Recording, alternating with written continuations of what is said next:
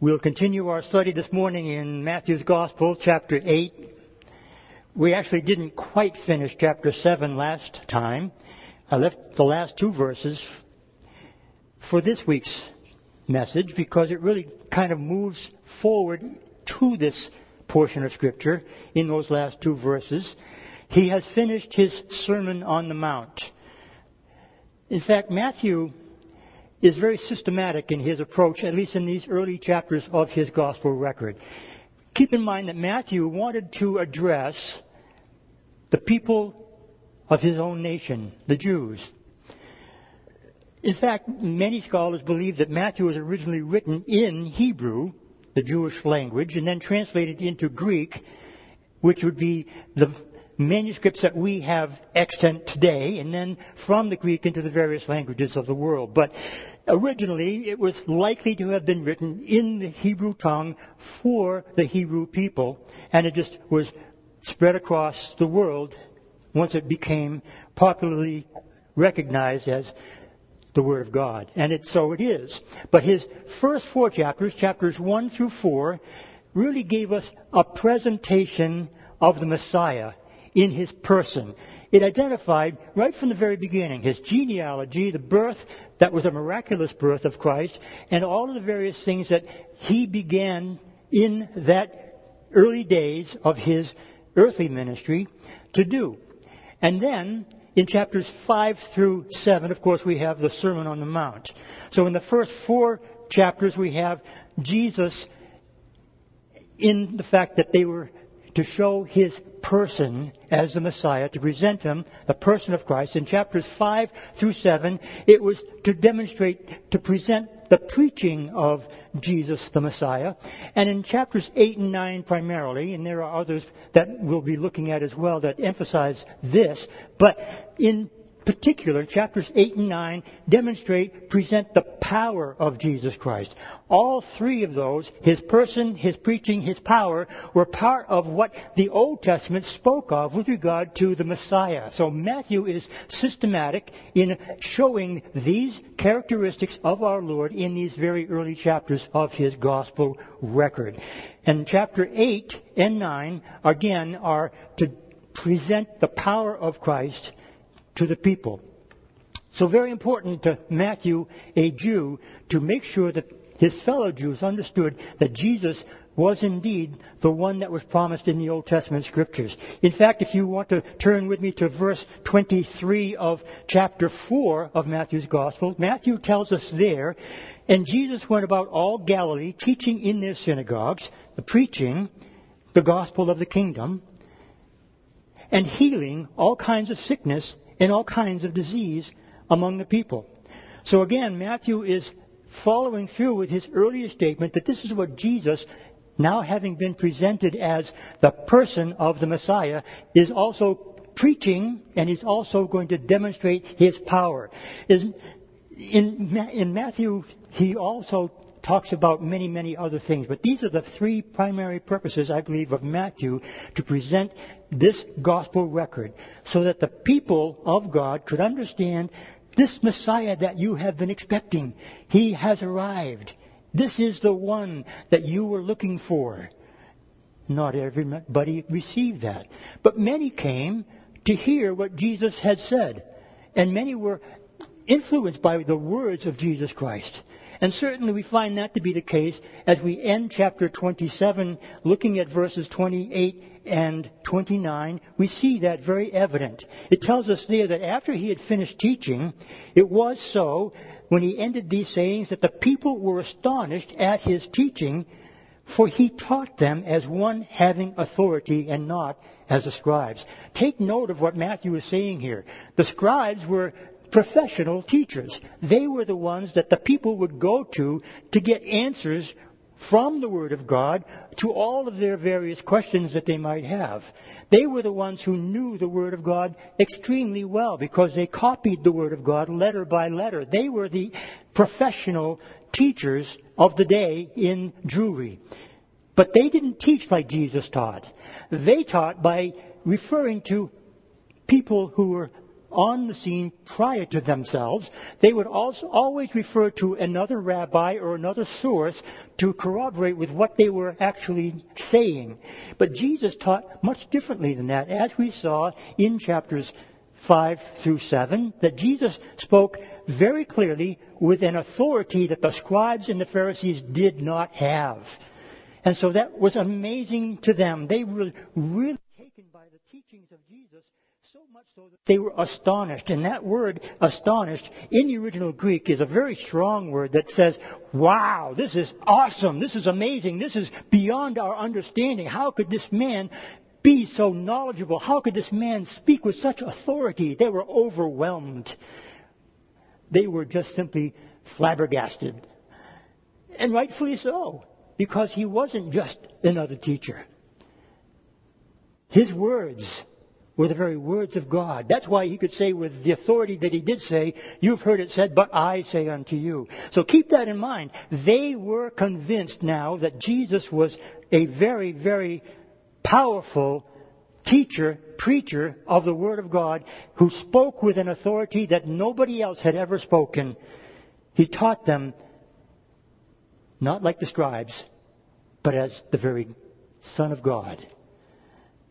Now, verse 1 of chapter 8 continues to talk about now this power that he was manifesting. He had already been doing that, as we just read in chapter 4, that he went throughout Galilee, proclaiming, teaching, preaching the Word of God, but also healing many who were sick.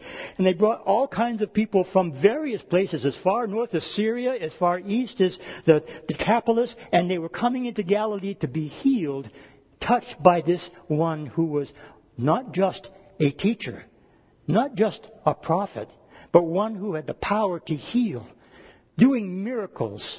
And of course, that is also very much what was to be expected with regard to the Messiah.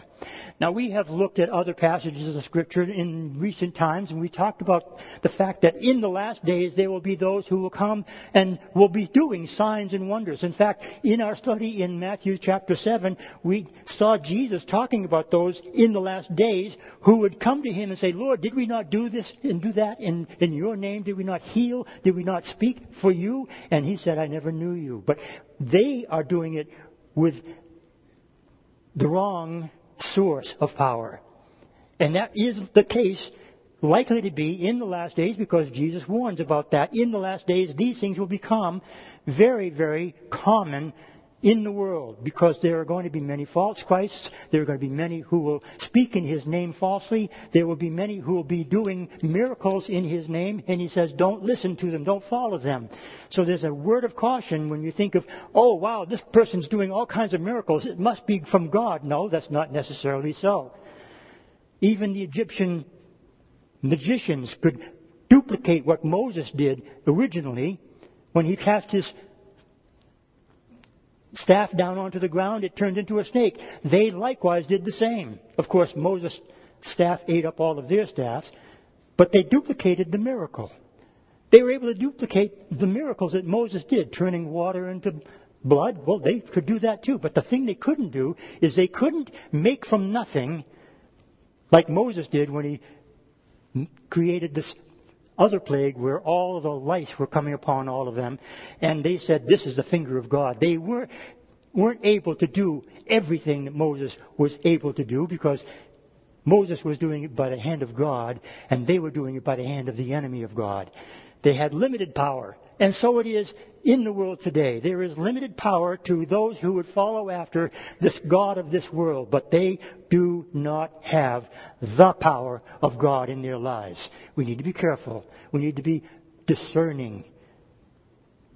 But Jesus had the power, and he demonstrated that power. I want to turn to the Old Testament scripture of Isaiah, because Matthew will refer to that later on in the text in chapter 8 of Matthew's Gospel. But in chapter 53, verse 4 of Isaiah, Matthew quotes this particular verse. And I want to read it from the New American Standard, which is a translation from the Hebrew, not from the Greek, but from the Hebrew text. And it tells us in verse 4 of chapter 53 of the book of Isaiah, surely he has borne our griefs and carried our sorrows. Yet we esteemed him stricken, smitten by God, and afflicted. But he was wounded for our transgressions, he was bruised for our iniquities, and the chastisement for our peace was upon him, and by his stripes we are healed. Verses 4 and 5. Now Matthew quotes the first part of verse 4, and the reason I want to bring that up is because in the translation that I just read, it tells us he has borne our griefs and carried our sorrows. Matthew is going to translate that from the Septuagint translation, which is a Greek translation of the original Hebrew, translated somewhere around 250 BC, and Matthew quotes from that version of the Old Testament. And in the Greek language, the words are slightly different. But they have very much the same meaning as the original Hebrew. It's just the translations that we have didn't translate it quite the same way as the Hebrews who translated it from Hebrew to Greek did. So this is what Matthew says with regard to that verse in Isaiah. And I'll be reading it from verse 17 here of chapter 8 of Matthew's Gospel. That it might be fulfilled which was spoken by Isaiah the prophet, saying, He himself took our infirmities. Remember, we just read it, our griefs. It's the same meaning in the original Hebrew as well as the Greek. That word in the Hebrew does mean indeed infirmities, sicknesses, and bore our sicknesses. Again, our pains and sicknesses. They are the same words in the Hebrew, but translated slightly differently in our English translation. And it doesn't carry seemingly as much of the meaning as it did to Matthew when he quoted the Greek Septuagint. And so what he's saying here is Jesus came to heal our infirmities. He took upon himself our infirmities, and he bore upon himself our sicknesses. Now in Isaiah 53, if you'll notice as we read further into verse 5, it spoke really of Jesus dying, and we recognize that as a fulfillment of that passage that Jesus completely fulfilled on the cross. And many people look at Isaiah 53, verses 4 and 5, and say, well, that was fulfilled by Jesus when he died on the cross. And yes, that's absolutely true. But Matthew is saying that before he went to the cross, Jesus was already demonstrating that he had the power to do these things, that he was not yet gone to the cross, although he did and would eventually go to the cross. But Matthew is saying that he came for the purpose of demonstrating that power that would be exclusively the power of the Messiah even before he went to the cross. And that's exactly what Matthew is trying to demonstrate here, that Jesus was indeed proving himself to be their Messiah. So in verse 1 of chapter 8, we find this first demonstration of Jesus' power. And this is one of the most remarkable things of all of the New Testament miracles that Jesus does. Yes, raising the dead was certainly a great miracle. That's just awesome, isn't it? You know, raising somebody from the dead to walk again after having breathed your last and then come back to life, that's a miraculous thing. And so we don't want to discredit that or downplay that. That's an awesome miracle. But this particular event that is being described in Matthew chapter 8, verses 1 and following, is a special kind of miracle that really has a great deal to do with both you and me, all of us. Because this person who comes to Jesus is a leper. And I want to remind you that leprosy in the Old Testament is a type of sin, a picture of sin nature. And I want to emphasize that because it's so very, very important for our full understanding of what is being presented to us here by Matthew. In the Old Testament book of Leviticus, chapter 14, we find what's known as the law of the leper.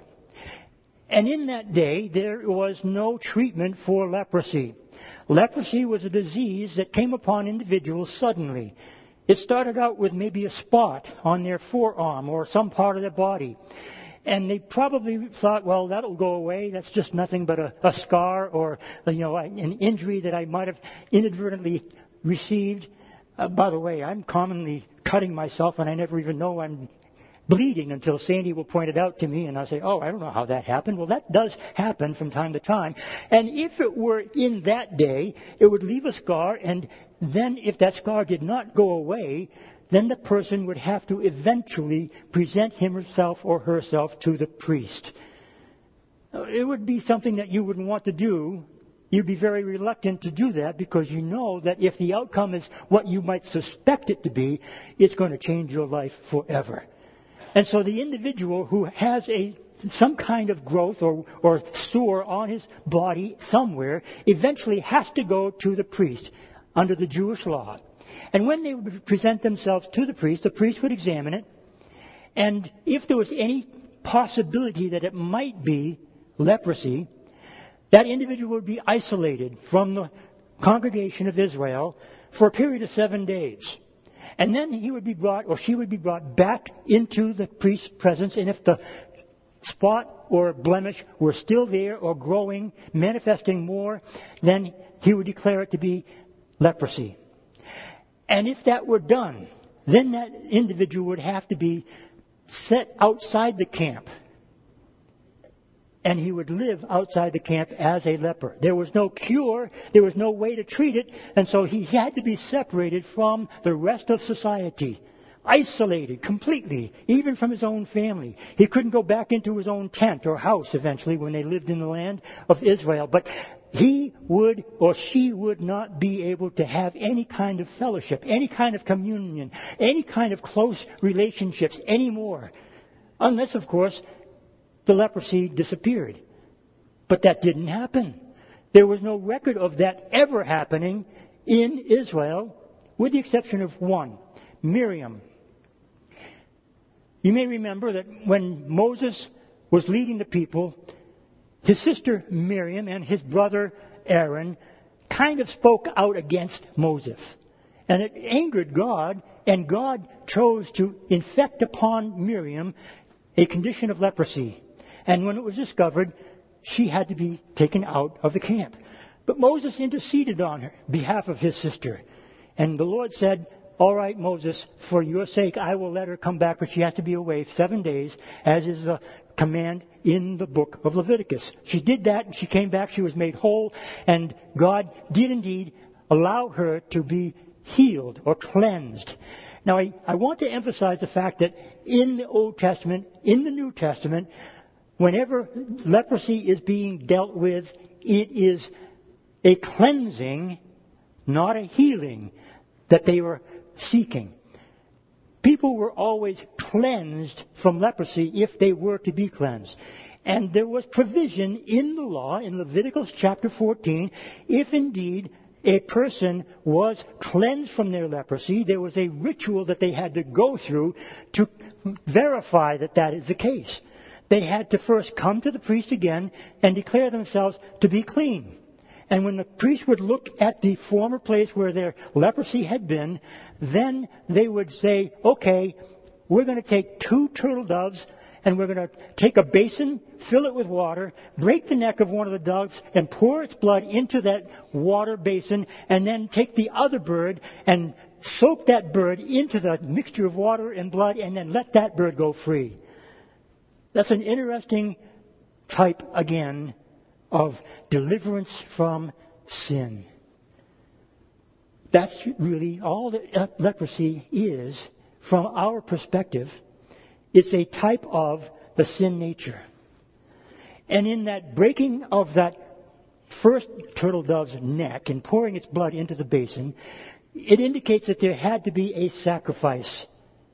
And that sacrifice was made. And the other bird that was put into that water and blood solution and then allowed to fly free was the escape from death that everyone who has been freed from the penalty of leprosy, of sin, set free by the power of God, by the blood and the water, now able to go on in life. The other died so this one could live. That is the replacement of our sin on behalf of our Savior that He accomplished on the cross. He died in our stead so that we could fly free. beautiful pictures in the Old Testament of the salvation that God has wrought for all mankind. That ritual, as far as we know, was never utilized by any priest in all of their days. The only other person that we know of in the Scriptures that had leprosy was a Gentile, Naaman. Remember, he was an Assyrian. He was a general in the Assyrian army. He became leprous. He had a Jewish servant, a little young servant girl who said, I know a prophet in Israel who can deliver you from this, who can make you clean.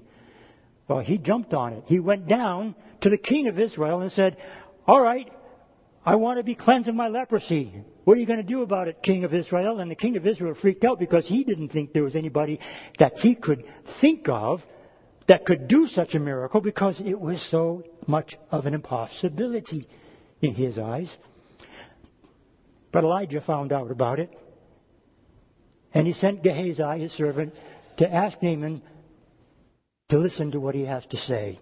As it turned out, Naaman thought that Elijah was going to meet with him and that he was going to do some miracle over him and he would be cleansed of his leprosy. But what Gehazi said was simply, all right, Elijah says that you should go into the water of Jordan and dip yourself 7 times into the Jordan River and you shall be cleansed. Well, that really bothered Naaman, because he was thinking that, after all, he's the general of the Assyrian army. We've got rivers in Assyria that are just as clean as the river Jordan. What an insult that was to him. But his servants who went with him said, look, yeah, that's probably so, but what is it that he's asking? It's not so bad that you shouldn't even at least try. So he did. Dipped himself 1, 2, 3, 4, 5.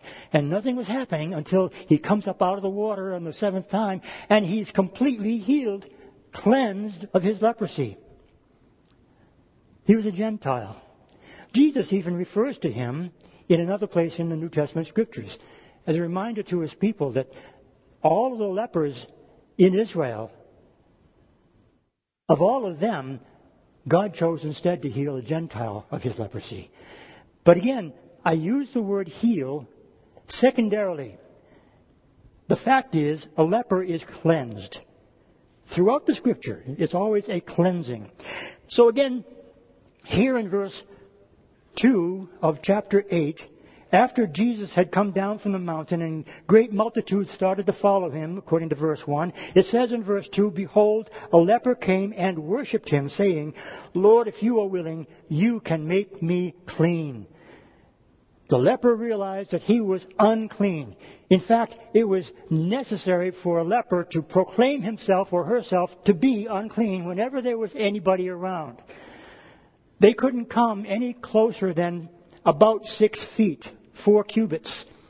And that's probably where we get our COVID recommendation of 6-foot distancing. I don't know if that's true, but it is similar, isn't it? They could not come any closer than that. And if they were approaching any individual other than those who were like themselves a leper, they would have to shout, unclean, unclean, so that the people would know that they were lepers and that they needed to be avoided. They couldn't come into contact with anybody. You see how desperate this must have been for this man to be a leper? And Luke tells us in chapter 7 of Luke that he was full of leprosy. It wasn't just the beginning of leprosy. He probably had lost some fingers or toes, even in other extended parts of his body. Noses would be typically gone. Ears would have fallen off. Whole hands, according to William Barclay, in the advanced stage of leprosy would fall off because they just simply blacken and just all of the nerves continue to just die away, and the flesh begins to rot, and it eventually falls off or gets eaten off by vermin. Think about it. You wouldn't even know what was happening if you didn't have any sense of touch. And that was the case of a leper. This leper comes to Jesus. Multitudes are following Jesus as he's coming down now from the mountain after having spoken to his disciples. And again, multitudes are following after him. He's heading toward the city of Capernaum. And this man, coming from probably another direction, sees Jesus on the way, and he knows that Jesus has already been doing many miracles. And we don't know, we're not told if this is the first miracle of cleansing a leper, but it's the first one recorded in all of the scriptures. And it is here that this leper comes, and notice what it says. Again, it says, he came and worshipped Jesus. Now that word worshipped is a word that is exclusively used for worships of God. It's not gave obeisance like some of the cults would say. It's not to be lessened in that sense. He truly worshipped Jesus. He bowed down before Jesus. And if Jesus was just a teacher, if Jesus was just a prophet, then Jesus would have said, hey, wait a minute, don't worship me, worship God. Even the angels refused worship. Take a look at Revelation chapter 19, I believe it is, where John bows at the angel's feet. And the angel says, don't do that. Worship God alone. This leper worshipped Jesus, and Jesus received that worship. And it says then also, he asks him a question. Lord, will you make me clean? If you are willing, you can make me clean. Do you understand what this leper is saying? I know that you have the power to do that which I am asking of you. You are able, but are you willing? Now that's a valid approach to our Lord and Savior. He is able. No one of us should ever think that our God is not able to do anything that we ask. But is He willing? We come to do His will, not ours. And there are some times when God does indeed heal, when we come to Him fervently asking for His help and requesting healing of our bodies, and we have seen those kinds of miracles take place. But we also know that sometimes God withholds that. For whatever His purpose may be, He doesn't always heal everybody. Now, in the Scriptures, we find that whenever anyone came to Jesus, it tells us simply that He healed them all. He healed all of those that came to Him. But there are other places where it says that Jesus just chose one out of a bunch of people who were sick, who were suffering greatly from their infirmities, but He chose one out of that crowd to heal. Think of the individual that He healed from the pool of Siloam. He was lame. He couldn't get up off of his mat. And when the waters were stirred, we're told by the angel of God, the first one into the water would be healed, but he couldn't get up into the water because of his lameness. And so when Jesus came to that place, the pool of Siloam, He looked at this one individual and all of the others who were sick around the same pool. He chose this one. He said, do you want to be healed? And that one said, yes, but nobody's here to put me into the water in time for me to receive my healing. But Jesus healed him. Chose him out of that bunch of people who were all of them sick with some kind of infirmity, and He healed that one. It doesn't say that He healed them all. It was just that one. And that one started to proclaim His healing among all of the people around in the temple. And it was for one purpose only: to bring glory to God. He didn't always heal in the same way. We'll find later in the text in chapter 8 that He heals an individual just by simply speaking the word. Another that He touches, as He is going to do with this leper. Other times, the healing is progressive. Think of the time when Jesus came across the blind man, and He asked if he wanted to receive his sight, and he said, yes, Lord. Jesus spit on the ground and made some mud out of the spittle and rubbed it into this man's eyes. And He said, go and wash. And he washed it off. And he came back to Jesus, and Jesus said, are you able to see? And he said, I see men as trees. In other words, he wasn't fully healed. He had partial sight. it wasn't until after that that Jesus then healed him completely. A progressive healing. Now, I don't understand all of that. But what I do know is that my God, your God, is able. No matter how He chooses to do it, no matter when He chooses to do it, no matter by whom He chooses to do it, He is able. Is He willing? Well, that's the big question that this person was asking. Are you willing to do that? And then Jesus put out His hand and touched him, it tells us in verse 3. I am willing, be cleansed. Cleansed. Be cleansed. I am willing. Jesus answered, yes, I will do it. He touched him. Think about this. Also in the Old Testament, it is written that anything that is unclean cannot be touched. If anyone touches that which is unclean, that one becomes defiled. It especially applied to dead bodies. You cannot touch a dead body. If you do so, you will be defiled and you will have to go through a ceremonial cleansing. If you touch a leper, the same thing applies. You would have to go through a ceremonial cleansing because you have touched a leper, you then might be infected with the leprous disease and become a leper yourself. So that which is unclean transfers to the clean, not the other way around. They recognize that. In fact, one of the Old Testament prophets uses that as an example. Can the unclean touch that which is clean and the clean not become unclean? And the answer is no. And then he asks, well, can the clean touch that which is the unclean and the unclean become clean? And he says no. But in Jesus' case, He touches the unclean. He is clean. Unclean is touched, and there is no transfer from the unclean to the clean, but rather from the clean to the unclean. Now, the Pharisees might have rejoiced in the fact that they saw Jesus touch this leper, and they would have immediately said, aha, he is defiled. But that's not what happened. Why? Because it tells us immediately that leper became cleansed. Read it again with me. Verse 3, the ending of the verse says, immediately his leprosy was cleansed. Immediately. So they had no proof that Jesus actually touched an unclean man because he was no longer unclean.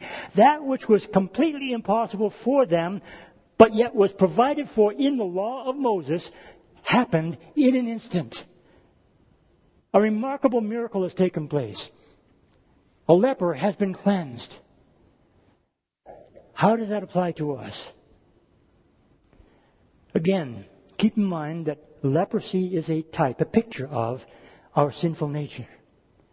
And when we come to Christ and we plead for His forgiveness, for His mercy upon us as sinners, He is willing to reach out and touch us in our sinful state and heal us, cleanse us from our iniquities, from our unrighteousness. He is willing to touch the unclean. Every time one comes to Him who recognizes himself or herself as a sinner, a leper is indeed coming to Him by faith and crying out to Him when she says, deliver me from this terrible disease, this sinful nature. They first have to recognize that they are sinful. They first have to recognize that there are blemishes.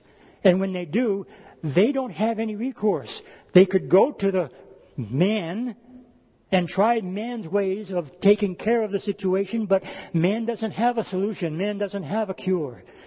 Now, today, we do have treatments for leprosy. They're effective. They can bring the progress of the disease to a halt, basically. But they can't cure it. It's known as Hansen's disease now instead of leprosy, and there are some places in the world where there are colonies, which we would call leper colonies. But they are arrested in their development because of the medications that we've got available. But no cure has yet been found to completely eliminate the disease. Jesus touched him, and he was immediately cured. Immediately cleansed. That is a picture of what happens to us when we're touched by our Savior. What a marvelous picture this is. Now again, mankind has no way to accomplish these things. But yet it was written in the law, recorded in the law, that this is what you do if you no longer have leprosy. If by some miracle you are able to be set free from this terrible, dreaded disease. Again, there was no record of it in the Scriptures that anybody had ever gone to the priest for that particular ritual, because there was nobody recorded in Scripture where the leper had been cleansed. So Jesus, in verse 4, says, see that you tell no one. I love it when every miracle that Jesus does, almost all of them, he says, don't tell anyone. Keep it quiet. Keep it to yourself. Oh, sure. I can do that. I can't imagine if Jesus were to tell me, don't tell anyone. Oh, Lord, but I've got to. I've got to tell somebody. This is burning inside of me. I've got to let people know that I've been set free. I've got to let people know that I've been completely delivered from my sin burden. I've got to let people know that I am alive in Christ, a new creation, regenerated by the Holy Spirit. I've got to let people know that I am set free from the burden of sin and I am alive in Christ. Abundant life has been given to me. I've been given His righteousness instead of my own filthy rags. I am a new creation in Christ. I am more than a conqueror. I am absolutely convinced that I am a child of God and I have an inheritance because I'm His son. Do you know that that is what we should be doing? And that's what that man, I'm sure, wanted to do. I can't keep it silent. I've got to let somebody know. But Jesus says, don't tell anyone. But this is what has to happen, Jesus goes on to say in verse 4. Go your way, show yourself to the priest, which was in obedience to the Levitical commandments in the book of Leviticus, and offer the gift that Moses commanded as a testimony to them. They wouldn't likely accept his word. But if he goes to the priest and demonstrates that he's been cleansed, the priest would have no other option but to follow through with the command of Moses in Leviticus that says you've got to get 2 turtle doves, you've got to go through that process, set the one alive free as a testimony to the priests. Jesus is saying, I want them to know. I want them to realize that there's power that is being manifest by the Messiah Himself. They need to understand that He has come. And Jesus is saying to this one, go and do that which has been commanded by Moses in the law so that they will see.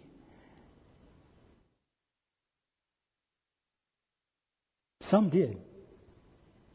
It tells us later on in the gospel records that many of the priests came to faith in Christ after the resurrection. But they began to understand the power that was manifest in His life was a power that could only come from God alone. That's why Nicodemus came to Jesus by night.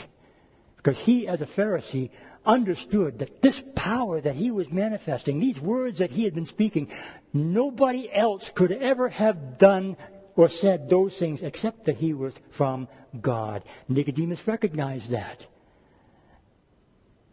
Fortunately, Nicodemus, along with Joseph, were among those who believed and received the truth. Many did not, but some did.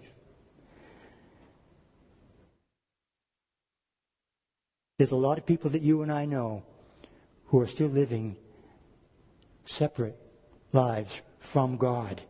They're separated by their leprous condition. And they cannot enter into the family of God unless they are given that touch of Jesus that He made available to this leper in this story. But they need to know. Somehow this leper knew Jesus could heal, could cleanse him. That Jesus would do it if He was willing, and He was able to. He had no doubt about this. He's not the only one. The next part of the story tells us that a centurion comes to Jesus. Verse 5 says, "Now when Jesus had entered Capernaum, a centurion came to him, pleading with him, and saying, 'Lord, my servant is lying at home paralyzed, dreadfully tormented.' And Jesus said to him, 'I will come and heal him.' The centurion answered and said, 'Lord, I'm not worthy that you should come under my roof, but only speak a word, and my servant will be healed. For I also am a man under authority, having soldiers under me. And I say to this one, go, and he goes, and to another, come, and he comes, and to my servant, do this, and he does it.' And when Jesus heard it, he marveled and said to those all who followed, 'Assuredly I say to you, I have not found such great faith, no, not in Israel.'" The centurion was a Gentile. But not only that, he was a very powerful man among Roman soldiers. A centurion was the head of, a leader of, a group of 100 soldiers in his particular group of military personnel. There was a Roman legion that consisted of 6,000 men, and that was broken up into 60 centurii. And each centurion had 100 men in his command. Now he was under authority. He had the authority of Caesar, and everything that Caesar commanded through those others who were above them in the legion would be now having to be obeyed by him, because he had an authority that he had to adhere to that authority's commands. And so it was that as he received commands, he also would give commands to those who were under him, and they had to obey him also. So he understood the authority that comes from a higher source through him to others. And he's recognizing that Jesus has some kind of authority that he is under, and everything that he says must be obeyed. And as a result of his own experience as a centurion, he comes to Jesus expecting that Jesus would have the same kind of authority and be able to speak the same kind of commands, and by the speaking of them, that would be accomplished. That's great faith. That is great faith. He's a Gentile. Jews had nothing to do with Gentiles, but this particular Gentile was unique. Not only was he a centurion, but Luke tells us that he was actually loved by the people in Capernaum, because he had actually donated the money to build their synagogue. He had befriended the Jews. He didn't want them to be his enemy. He wanted to associate with them, to learn their ways, to learn their language, to learn their customs, and he wanted to be able to spend time in that region without the kind of animosity that existed between Rome and the Jews. He understood that the Jews hated Gentiles. In fact, Jews thought of Gentiles as being fodder for the fires of hell. They did not want anything to do with the Roman people. Whether they were centurions or just soldiers in the army, it didn't matter. But there were some exceptions, and this man was certainly an exception. In fact, Luke tells us it wasn't he who actually came, but he sent the leaders of the Jews, the leaders of the synagogue that he had helped build, to go and make this request on his behalf. Matthew doesn't give us those details, but Luke does. But in any case, what was told here by Luke is simply this. This centurion has a servant whom he loves. He wants the servant to be well. And so he sends these people to ask of Jesus, "Please, I'm asking for you to heal my servant." And when Jesus says, "I'll go to your house and I'll heal him," Jesus is agreeing to the request. But the centurion knew that if he would enter into the centurion's home, that Jesus, as a Jew, would be again defiled. And the centurion said, "I don't want him to even come into my home. So tell him, if he suggests that, just make the command and I'll trust that the healing will take place." So that's the situation that we find ourselves reading in this context. This man, a Gentile, an outsider, has sent word to Jesus, has come to Jesus requesting that he heal his precious young servant. He has compassion on this servant of his. Now, servants were nothing more than property. In most cases, servants would be just simply forgotten, left to die, get another one. It's just like replacing a hammer that broke in the eyes of many of the people in that day. But this centurion had a heart. And in his having spent time in that nation of the Hebrew people, rubbing shoulders with some of them, learning their ways, recognizing that they served a God and they were faithful to their God, as much as they didn't understand about their God, he was impressed by their culture. And he wanted to know more. And when he started hearing about this man who was from Galilee, who was doing some miracles throughout the land, it perked his interest. And when that servant became ill, he realized, there's only one person that I know of that might be able to take care of this situation, and I'm going to send for him. Now, I know I can't go there to ask of him directly. I know that he will not be able to come into my house. But I know that because he is a man of authority, and like I am, he will command, he will give the order, and it will be done. And so this Gentile, the centurion, had faith in Jesus' ability to do so. And when Jesus hears of this faith, he marvels. He marvels. There's a strong Greek word for marvel. It says wonderment beyond measure. Wow. He was impressed. Why? Because there was nobody in all of Israel that he had encountered that had such faith as this one individual had. Now, there's only one other place in the Word of God, in the New Testament, where it says that Jesus marveled. Do you know where it is? Jesus marveled at his people's unbelief in his hometown. I hope that in every one of our hearts, we would have the kind of faith that this centurion had, and allow what God himself can do through us, for us, in us, by us, to be cause of his marveling at us in the same way. I just so want that for myself. He marveled because he had such great faith.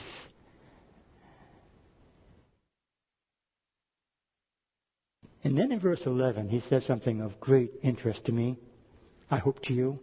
He says simply, and I say to you, talking to all of the people who were following after him, those multitudes of people that were behind him as they had observed the leper come and as they had observed the request of the centurion. And now he turns to them and he says, I say to you, you people of God, you Jews, that many will come from east and west and sit down with Abraham, Isaac, and Jacob in the kingdom of heaven. But the sons of the kingdom will be cast out into outer darkness. There will be weeping and gnashing of teeth. Do you hear what Jesus is saying to his fellow Jewish citizens?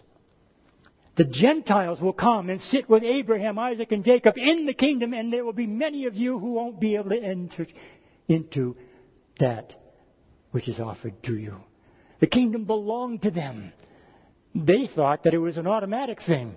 But what Jesus is here saying is, no, there's not going to be any such way into the kingdom if you believe that it's by your descendancy from Abraham. If you believe that your lineage is all that you need to enter into the kingdom, then you haven't been hearing what I've been saying. He had said just the opposite of that before they came down from the mountain of the Sermon on the Mount, where he spoke specifically, if your righteousness is not greater than the righteousness of the scribes and Pharisees, you will not enter. And what he's saying here is, not only will it be that those of you who think you are better won't enter in, he's saying the Gentiles will enter in. This would be a shock to all of them. Gentiles entering into the kingdom, seated by Abraham, Isaac, and Jacob. How could that possibly be? There's no way that that would be. But if they had only seen the Word of God more clearly, if they only had understood what God had said, they were to be a light to the Gentiles. They were to make sure that the Gentiles knew about their God and that their God would extend his favor to them. That was his plan. That was his intent. But they didn't understand it. They didn't have anything to do with the Gentiles. But Jesus is here saying the Gentiles are going to come from east and west, from all over the world. Many will come.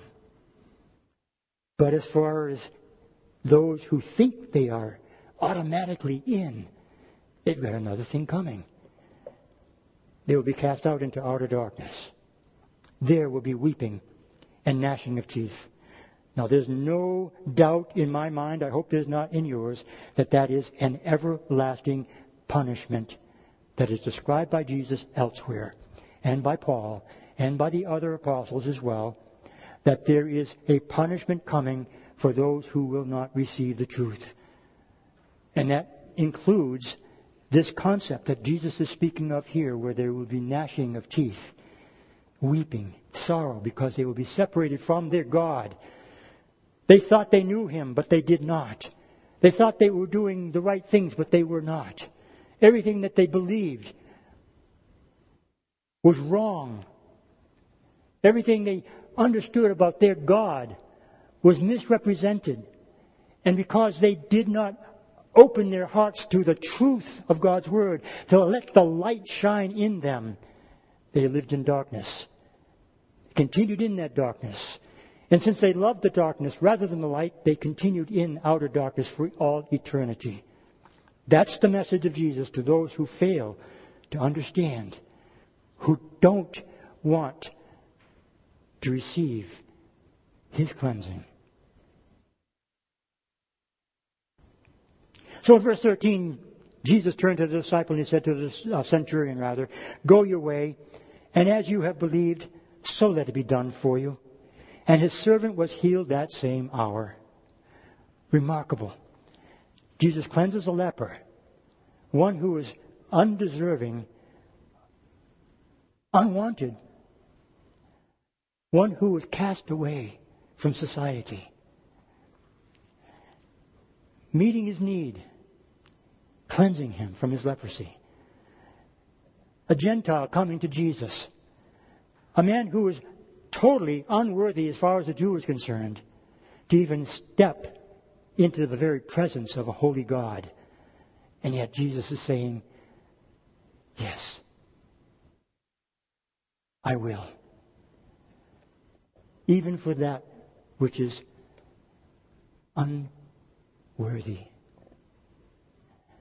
If there's anybody that thinks themselves to be unworthy,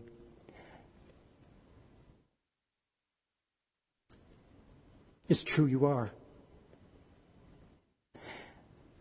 But that is no reason to think that God can look upon you in your unworthiness and say, "You're mine." You will be cleansed of all of your unrighteousness if you receive by faith that which He has done. Go tell somebody.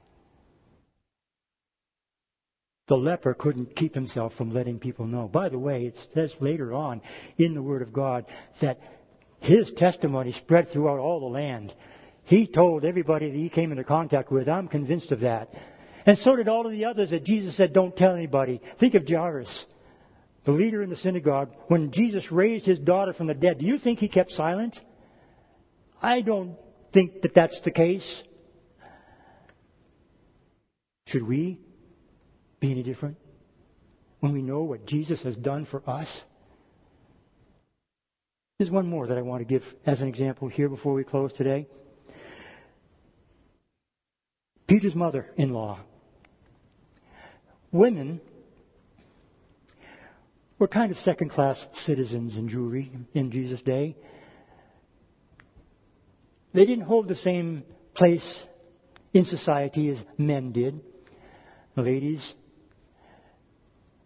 that's just the way it was back then. I'm grateful that it's not so now, although some, I think, still think so. But I think we've come a long ways from those days. There were times, even in this country, when women weren't allowed to vote. We finally got through that. We got sensible and decided that we need to have you women casting your votes because you're smarter than us men are as far as the integrity of others that you see that we don't happen to see. And keep on voting because you vote for right causes, and I'm glad for that. Some women don't, but I know that you all do. women have been blessed in the Christian world because you've been placed in a level of equality with men. You're not under us in any way.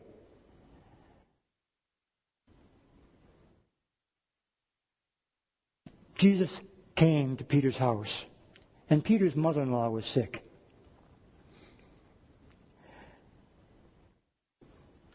I don't know if any of you have been involved in the Catholicism.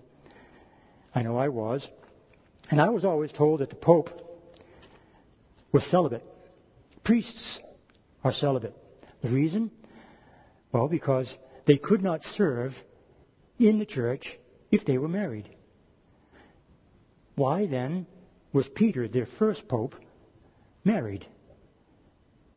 Well, it's a question that I like to ask. I don't know if they have a really logical answer, but it is true that Peter was married. He brought his wife with him when he traveled. Paul tells us that in the book of Acts. Peter had a wife. He had a mother-in-law who was sick. And it tells us in verse 14, now when Jesus had come into Peter's house, he saw his wife's mother lying sick with a fever. So he touched her hand, and the fever left her, and she arose and served them. I like that. The fever just simply left her.